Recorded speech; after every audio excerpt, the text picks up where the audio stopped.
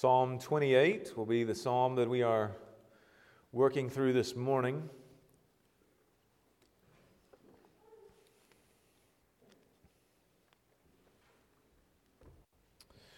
We will begin, as we do every week, by reading the psalm together. Then we'll pray, ask the Lord to bless His word. This is, of course, a psalm of David, as are the ones we've been working through, as are most all of the ones in books 1 and 2 of the Psalter. David here is writing under the inspiration of the Holy Spirit. And we begin in verse 1. He says, "To you, O Lord, I call. My rock, be not deaf to me, lest if you be silent to me, I become like those who go down to the pit. Hear the voice of my pleas for mercy when I cry to you for help, when I lift up my hands towards your most holy sanctuary. Do not drag me off with the wicked, with the workers of evil who speak peace with their neighbors while evil is in their hearts. Give to them according to their work and according to the evil of their deeds. Give to them according to the work of their hands. Render them their due reward, because they do not regard the works of the Lord or the work of His hands. He will tear them down and build them up no more. Blessed be the Lord, for He has heard the voice of my pleas for mercy. The Lord is my strength and my shield. In Him my heart trusts, and I am helped. My heart exults, and with my song I give thanks to Him. The Lord is the strength of His people. He is the saving refuge of His anointed. O save your people and bless your heritage. Be their shepherd and carry them forever." Let's go again to the Lord in prayer.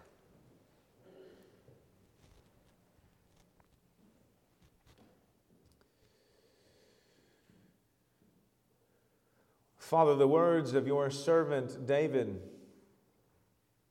as he served as king over your people, were not only a call for you to save him, but to save your people through him and through his salvation. He longed for your deliverance, especially when he was surrounded by wicked and evil men. And he knew that he could go to you and cry out to you, to lift up his prayers to you, and you would hear. You would respond. You would act on his behalf because you had said you would do so. You had made promises to him. You had made him a covenant partner and let him know. You had told him that you would establish his throne forever. And so he trusted in you. And Lord, in the same way that deliverance came not only to David, but through him to his people, in the same way you have worked an even greater salvation in the greater David, in our Lord Jesus, so that through him, as we are united to him and as he is our King, because he has been delivered, because he has had victory over his enemies, because he has been exalted over all dominions and authorities, we too will know the same salvation. And so, Lord, we pray that as we consider the words of this psalm, we would not only know what they meant, know what their implications were for David and those in his day, but ultimately, Lord, that we would understand what they mean for us now and what they point forward to in the salvation that is to come. We ask this all in Jesus' name. Amen. Well, this morning as we look at this psalm, I want to broaden our perspective. I want to give a sort of a bird's eye view of this psalm. I want us to think about its meaning and its significance in light of the whole canon of Scripture. This is something that I've tried to do as we've worked through some of these psalms, and I've done so because it can be very easy to read these psalms in isolation. It can be very easy to read them as if they're just poems or songs that are disconnected from the rest of Scripture. And then as we try to apply them and appropriate them, we're left with just finding a random set of words and phrases that stand out to us, and we apply them based on how they make us feel. That's often how the Psalms are treated. They're sort of ripped out of their context, both originally and in the larger view of Scripture. We don't want to do that. We want to understand how they fit in the whole storyline of the Word of God. And of course, this is not just the Psalms that are treated like this. This approach happens very often, in particular, with Old Testament books. Nehemiah builds a wall, and then we ask, what walls is God having you build in your life? Right? And what sort of enemies are getting in the way of you building that God-ordained wall in your life? We read about Samson killing a lion, and we ask, what are the lions that I'm facing in my life, and what sort of supernatural work that God can work in me so that I can have victory over these lions? As I mentioned a week or so ago, Scripture is turned into one big allegory about my own personal situation. And people tend to do this because they find the Old Testament to be overall strange and foreign territory. Very often it is the case that people just don't know what to do with the Old Testament. And very often it is the case that what they hear from the pulpit is just an allegorizing of the text as well. And so they practice what they hear. They practice what comes from the pulpit, and the practice of allegorization continues. But Scripture, of course, has its own story. Its author is God, and who the story is about is Him. He is both the writer and the main subject. It is not primarily about us, though we are certainly a part of the story. It is primarily about Christ and the redemption that He accomplishes and that comes about in and through Him. And many of the important figures that are found all throughout Scripture, whether we look back to the beginning at Adam or Noah or Abraham, Isaac, Jacob, Moses, the whole nation of Israel, or David himself, many of these important figures are in some way previews of the revelation and entrance of Christ into the world. And we have to understand that storyline.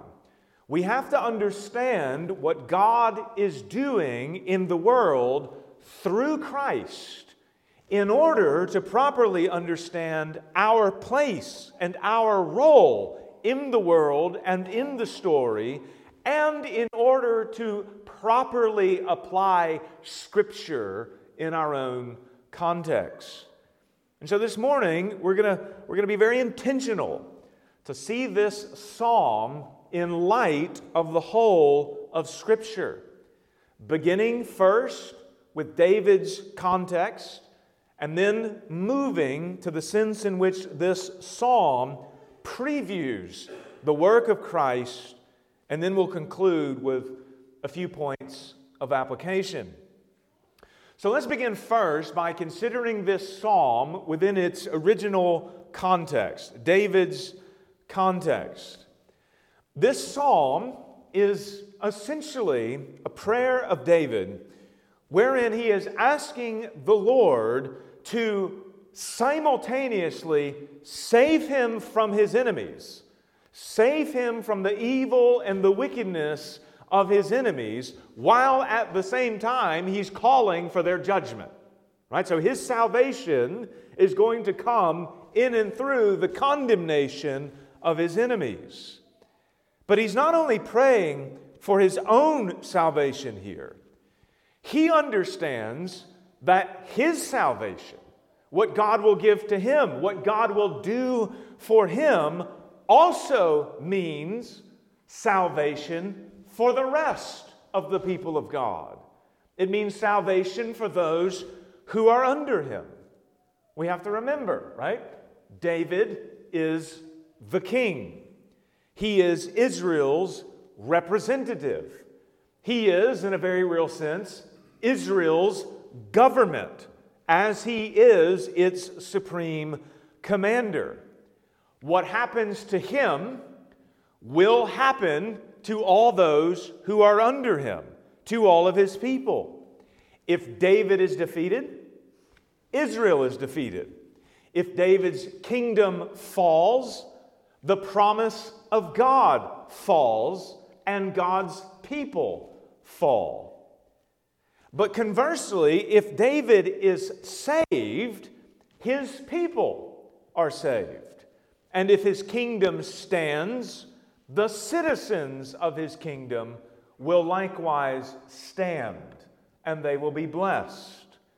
And this is why we see at the very end of the psalm, David moving from a prayer in the first person to a prayer in the third person. He transitions here from praying for his own blessings to praying for the blessings of his people. We can see this at the very end, verses 8 and 9, if you look with me there. Just after saying that the Lord is his strength, he then says, the Lord is the strength of his people. He is the saving refuge of his anointed, of his Christ. And he says, "Oh, save your people and bless your heritage." David's salvation means salvation for the people. He is their representative. He is their mediator. He is their king. Their salvation comes through the salvation given to David. And so it's important to recognize that this is not only a prayer for himself, but a prayer that is mediating blessings to all of those who are under his kingship. Now, the psalm, as it's divided, essentially has 4 parts.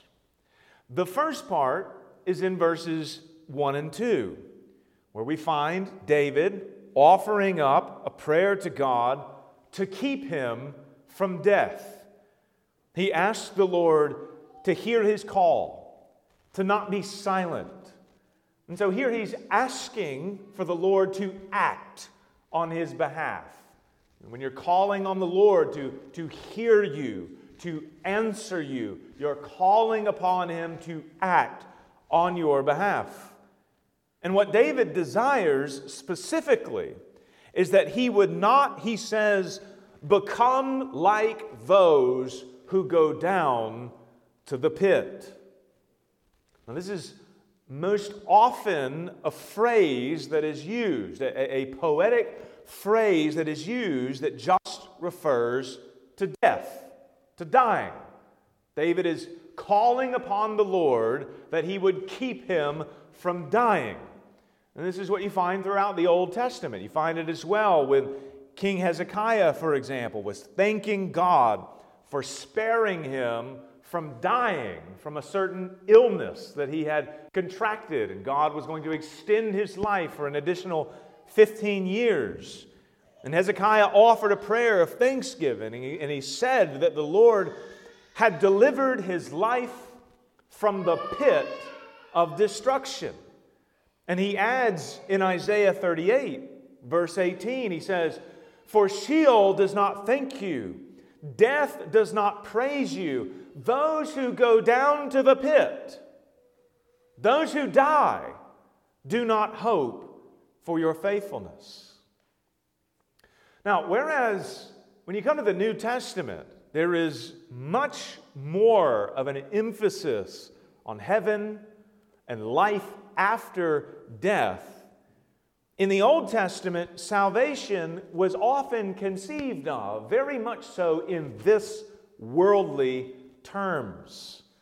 So salvation here means you don't die, and you remain in the land of the living. And judgment means you die, and you go down to the pit.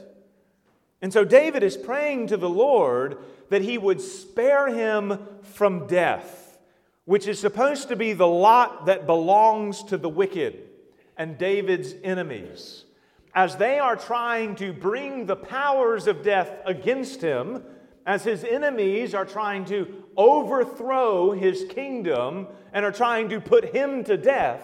He's calling upon the Lord to do the opposite, to give them death and to give him life, to establish his kingdom while their wicked plotting comes to an end. This then leads into the second part of the psalm in verses 3 and 5, where David here prays that the Lord would deal justly with the wicked and justly with him. The wicked, in verse 3, are described essentially as those who are double-tongued. They are liars. They are hypocrites. Outwardly, they are speaking peace with their neighbors, while inwardly, evil is in their hearts. They are flattering. They are telling you what you want to hear. They are saying all the right things that make you feel good about your relationship with them. They are speaking peace, while inwardly there is nothing more than plotting and evil in the heart. They are very much like the Pharisees were with Jesus, as we read about in Matthew 22. When they were trying to entangle him in his words. They were trying to get him to say something that would be considered treasonous against Caesar, so that they could then take him to the local authorities. They could take him to the Roman governor and have him executed. This was what was on their mind. They want to trap him. But what do they do? What do they actually what are they making known to him?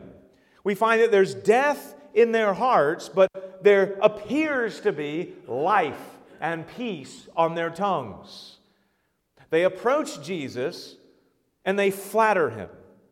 They say to him in verse 16, they say, "Teacher, we know that you are true and teach the way of God truthfully." Now, we know who the Pharisees are.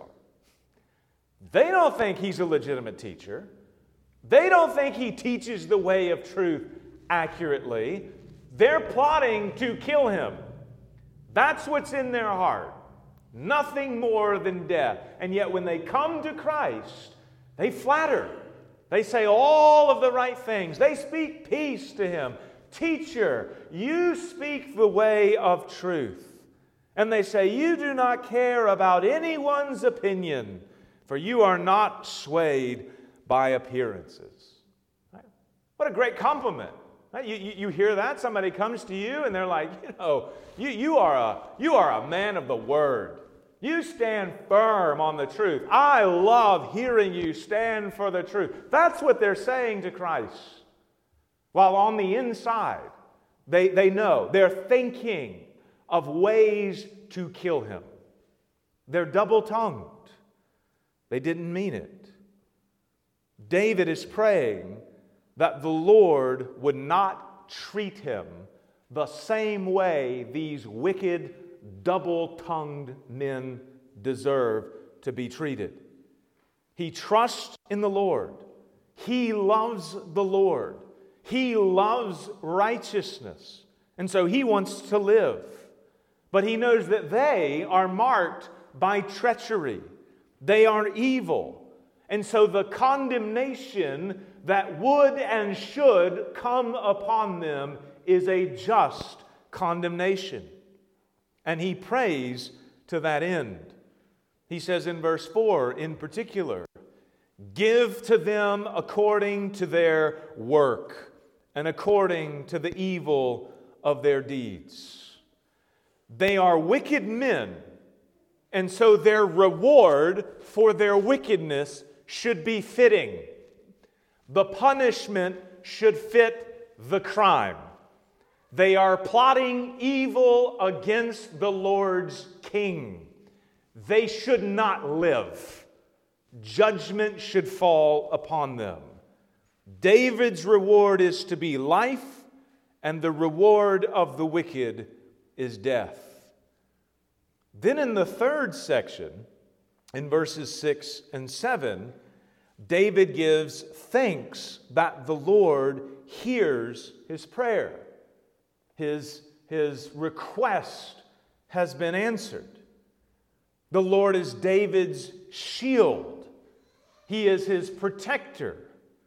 In the same way that the Lord had said to Abraham, when Abraham had rescued Lot from the kings of the east, the Lord came to Abraham and said to him, "Fear not, Abram, I am your shield."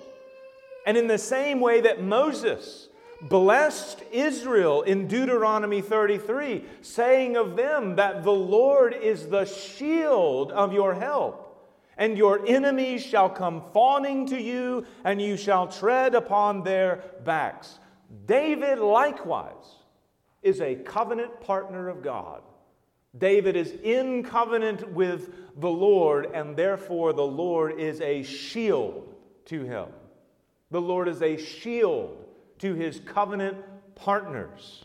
He saves them, and he gives them victory over their enemies. He hears their prayers, and David is thanking God that he has heard his prayer.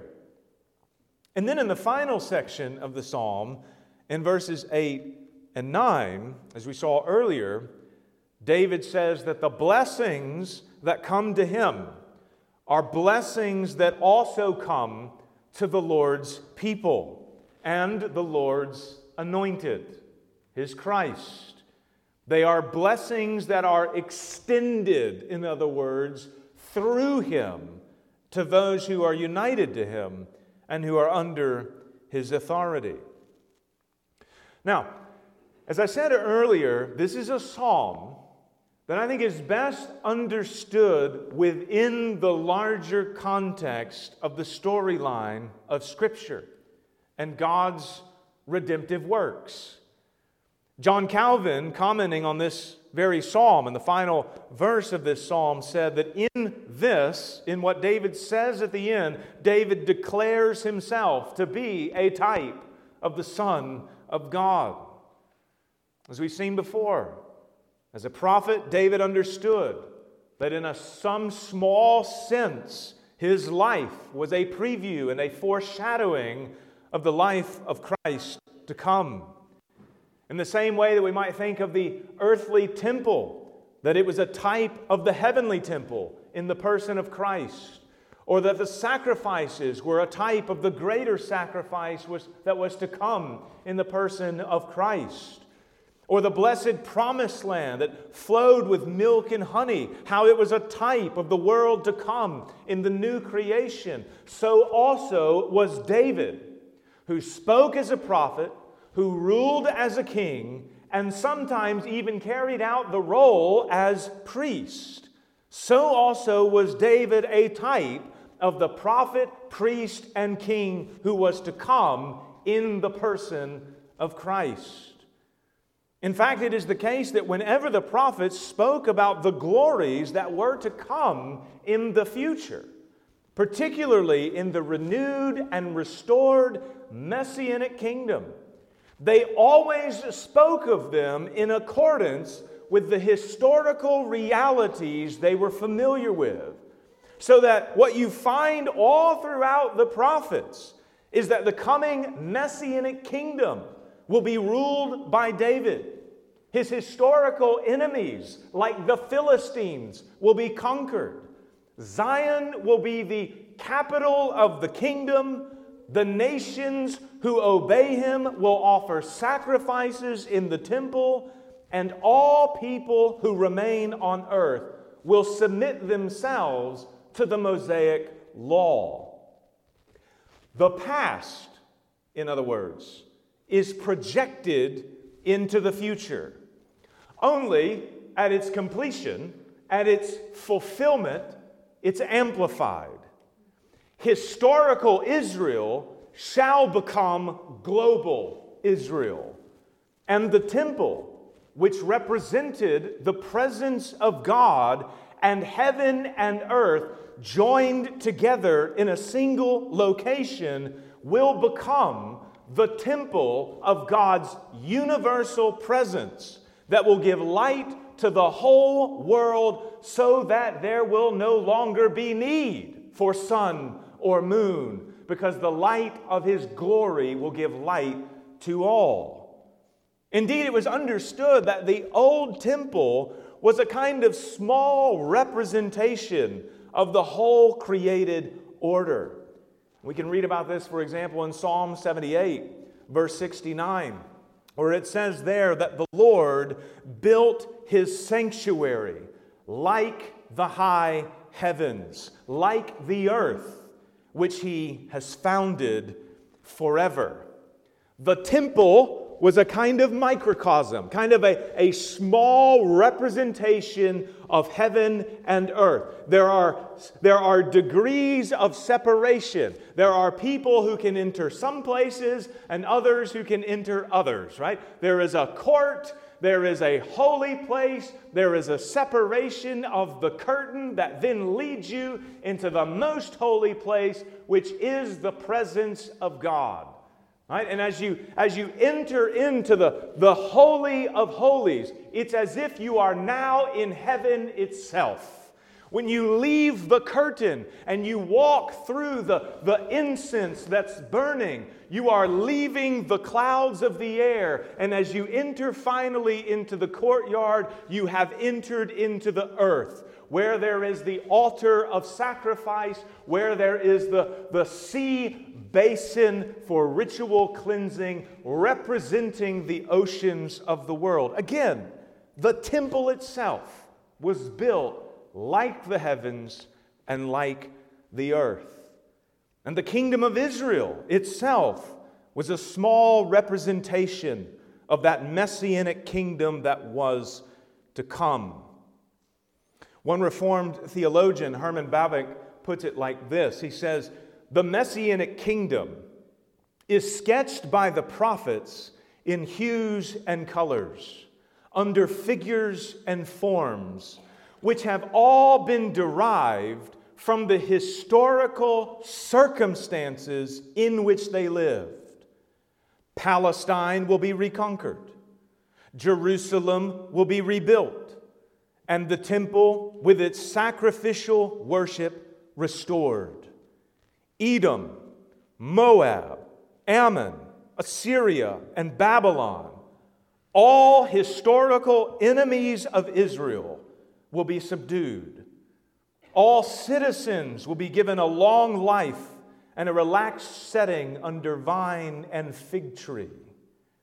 The projected image of the future is Old Testament-like through and through. It is all described in terms of Israel's own history and nation. And what this means for us as we seek to understand the meaning of this psalm is that the works of David here, and the prayer of David here, and the desire of David, all of these are the works and the prayers and the desires of Christ Jesus, the promised offspring, the Lord's anointed, and the one who fulfills all of the Old Testament in Himself.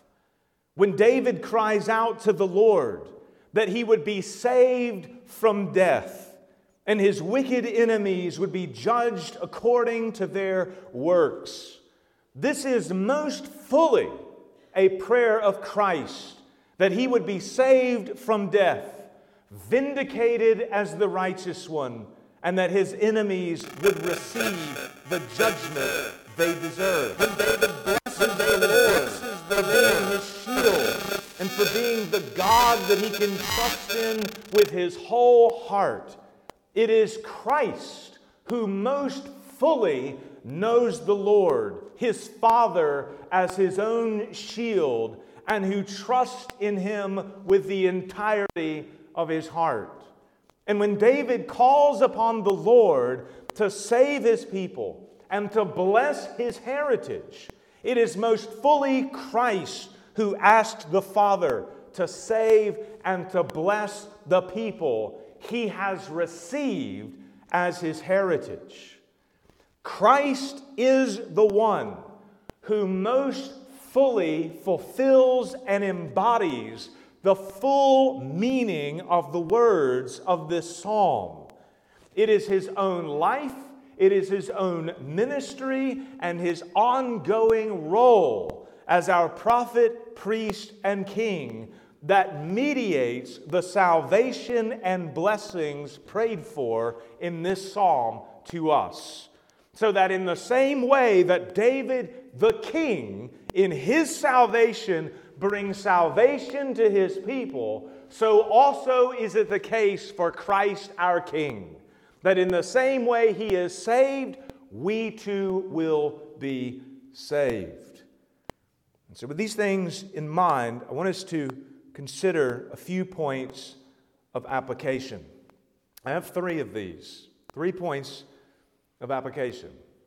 And the first is this: all of the enemies of Christ, all of the enemies of Christ will be condemned in accordance with the works that they have done. All enemies of Christ will be condemned in accordance with the works that they have done.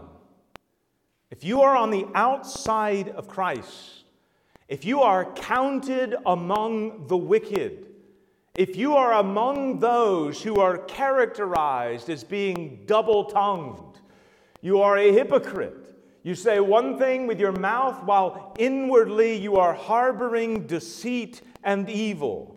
If lying is your way and the devil is your father, then you will face the just condemnation of God and will bear the full weight of the guilt of your sins. All that your sins deserve will fall upon you. Throughout Scripture, we see this taking place, both in the Old and in the New Testaments. The Bible says throughout that God will judge each person according to their works, which is to say that each will receive exactly what they deserve. This is what is said, for example, in Psalm 28, verse 4.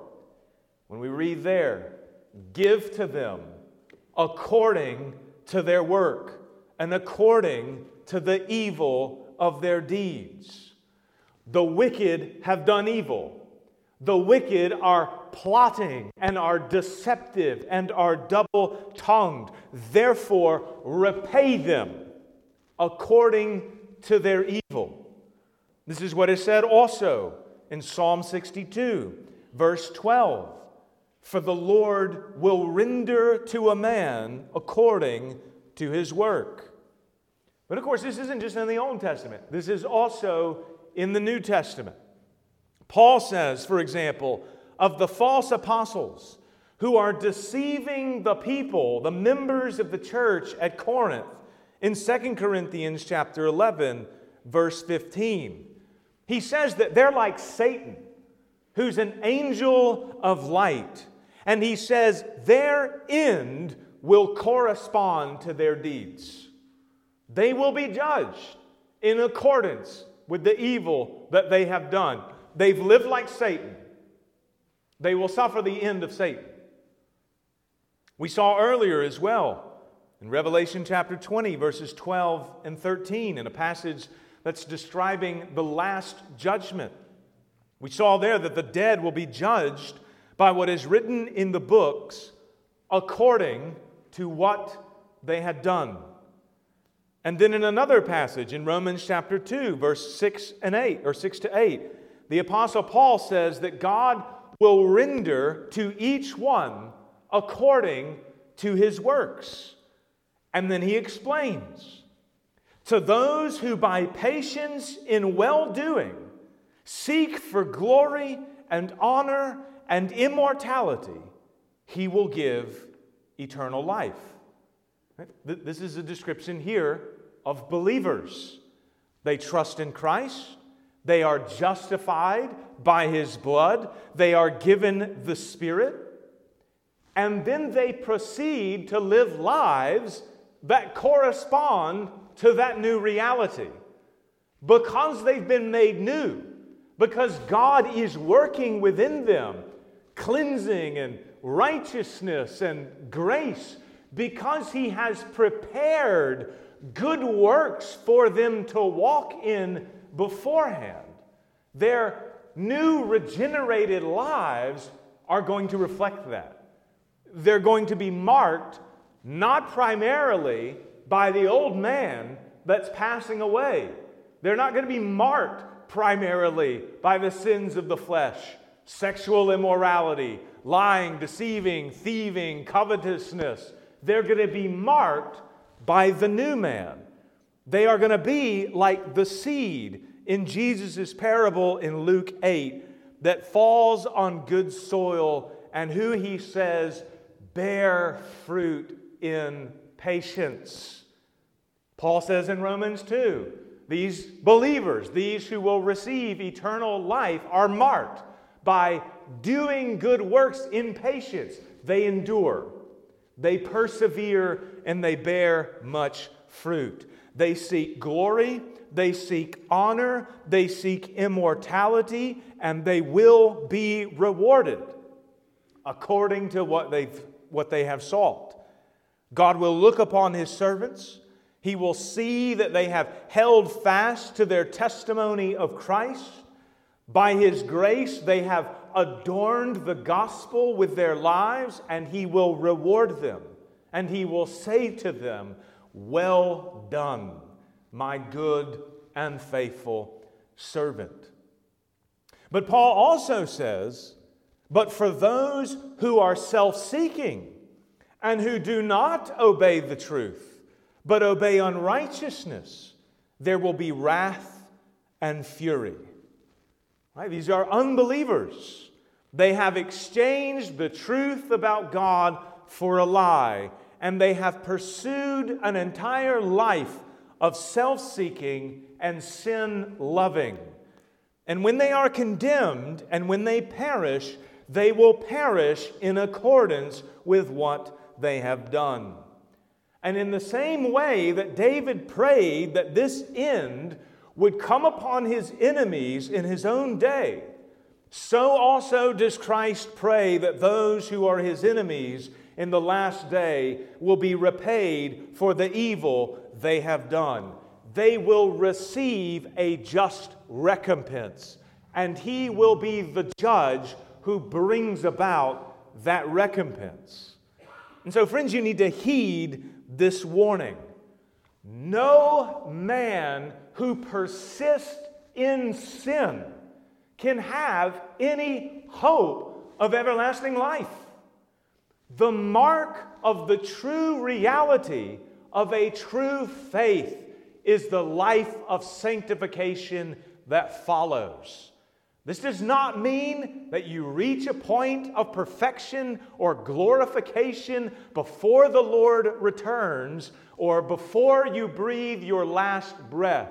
But it is abundantly evident throughout Scripture that those who have the Spirit, those who belong to Christ, will be transformed.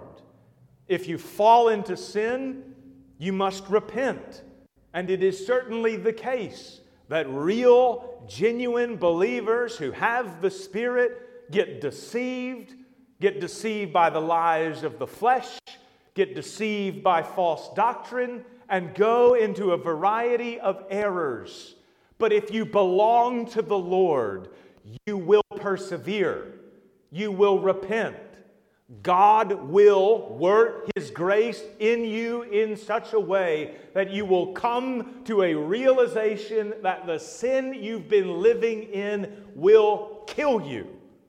And so you turn from it, and you are restored, and ultimately given the reward of everlasting life.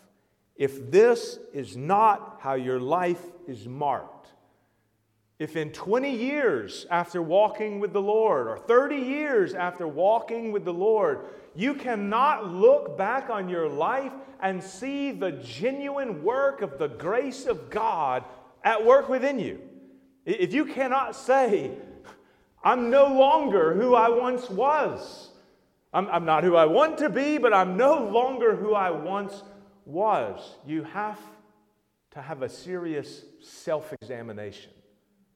You have to wonder if the belief you have believed is true, because true faith is evidenced by good fruit. God will make His people bear much fruit. And so, friends, heed this warning. If you persist in sin, the end is wrath and fury. But a second point of application, and by way of promise, is this: the salvation that Christ has known will be the salvation that His people will come to know. In the same way that David's prayer to be saved from his enemies and from death was heard, and through his salvation then comes to those in His kingdom, so also is Christ's prayer to be glorified with the glory that He had before the world existed.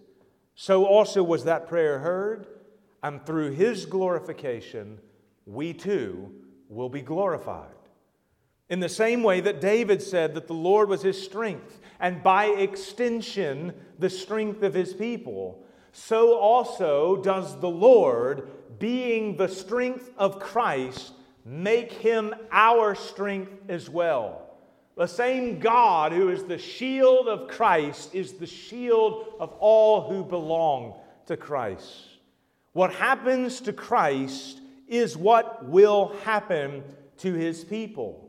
And thus we find in the New Testament that in the same way that Christ died and then rose again, so also, if the Lord tarries, will we die.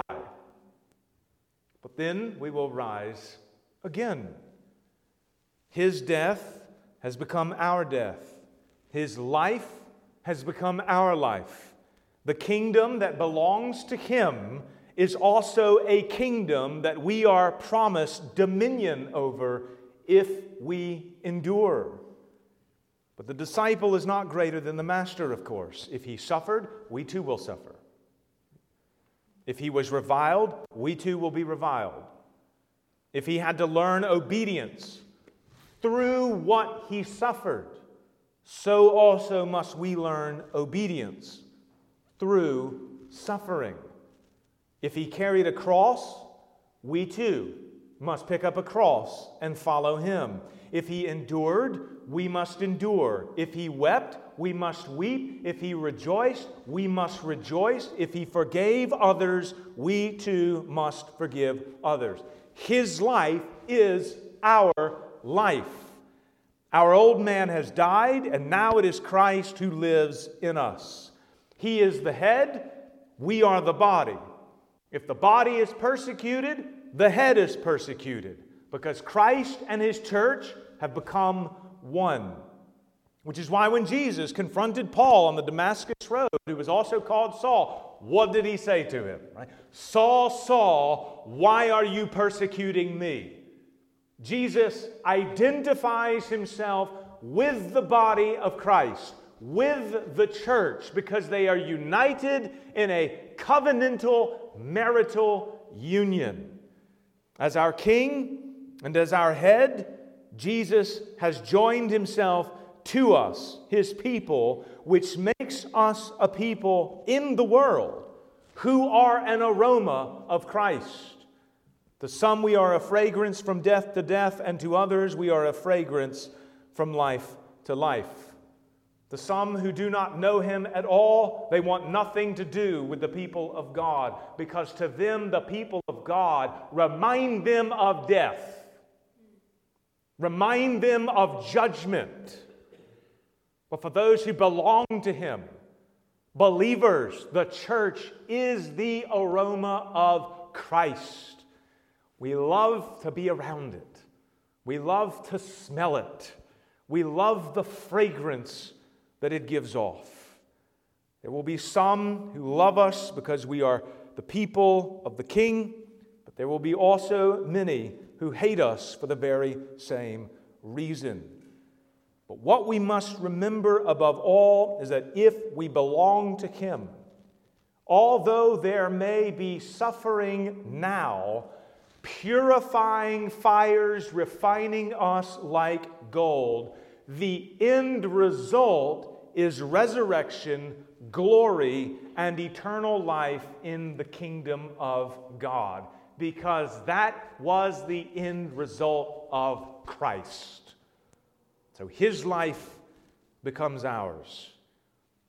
Now, the last point of application is this. Since the Lord is our sovereign King, He rules us now, and He will rule us forever. Since the Lord is our sovereign King, He rules us now, and He will rule us forever.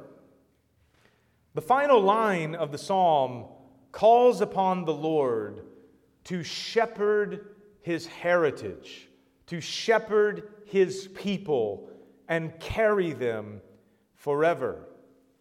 And to shepherd here just means essentially to rule.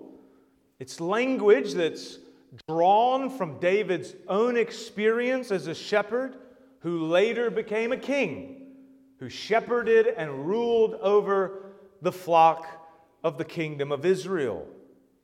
When Asaph described David's rule in Psalm 78, verse 72, he says, "With upright heart he shepherded them and guided them with his skillful hand." And Christ does the same for us. He is our good shepherd. He is the good shepherd who lays his life down for the sheep. And He carries out His rule over us presently through the ministry of the Word and the work of the Spirit. It's a rule now that comes by way of promise. He gives us His Word, and we are supposed to trust it. We are to trust that His promises will be fulfilled, and we are to trust that all of His commandments are good. In the same way that Abraham was given a command to leave his homeland and travel to a land the Lord would show him, and he was to obey that command because the Lord said it, and for no other reason, so also are we to obey the commands of the Lord that are given to us in His Word, and we are to obey them because the Lord has said it. Because He speaks, we obey. Christ governs His people as King through His law, which is given its most complete and mature form in the New Testament. But even this is still a rule that in a certain sense now comes by proxy. What we long for, most especially, is that rule which will be characterized no longer by faith, but by sight. We want to be able to be in the presence of the Lord, really and truly. It is the rule where His shepherding rod will be felt with our hands, and the glory and beauty of His face will be seen with our eyes. But because He is our shepherd forever, the rule that we have and enjoy now will culminate in that rule that is promised to come forever. And so as we await that glorious day, we await with eager expectation. We humble ourselves now, walking in accordance with His ways now, so that at the right time that God has appointed, we will be exalted together with Him and will enjoy the fruit of the land in the new heavens and in the new earth, where God will dwell with man. Our obedience now, our receiving of the Word now, our being ruled by Christ now, is the kind of foretaste, the preview of the glory that is to come. But as we've seen in previous weeks, if we have no desire for the Lord now, if we have no taste for His Word, no taste for His law, no taste for His rule, we will have no desire to be in His kingdom when that kingdom comes. So you have to examine yourselves. Where is your heart? Is your life marked by the words that we read earlier from Psalm 119? Can you say of yourself, I truly delight in the law of the Lord? Can you say that His commandments are good and right? Can you say that you want to walk in His paths? If you can say that really and truly, friends, then the promise that is yours in Christ is that the joy you've had with walking with the Lord now will ultimately culminate in the glory that is to come in the new heavens and in the new earth. Let's go to the Lord and close with prayer.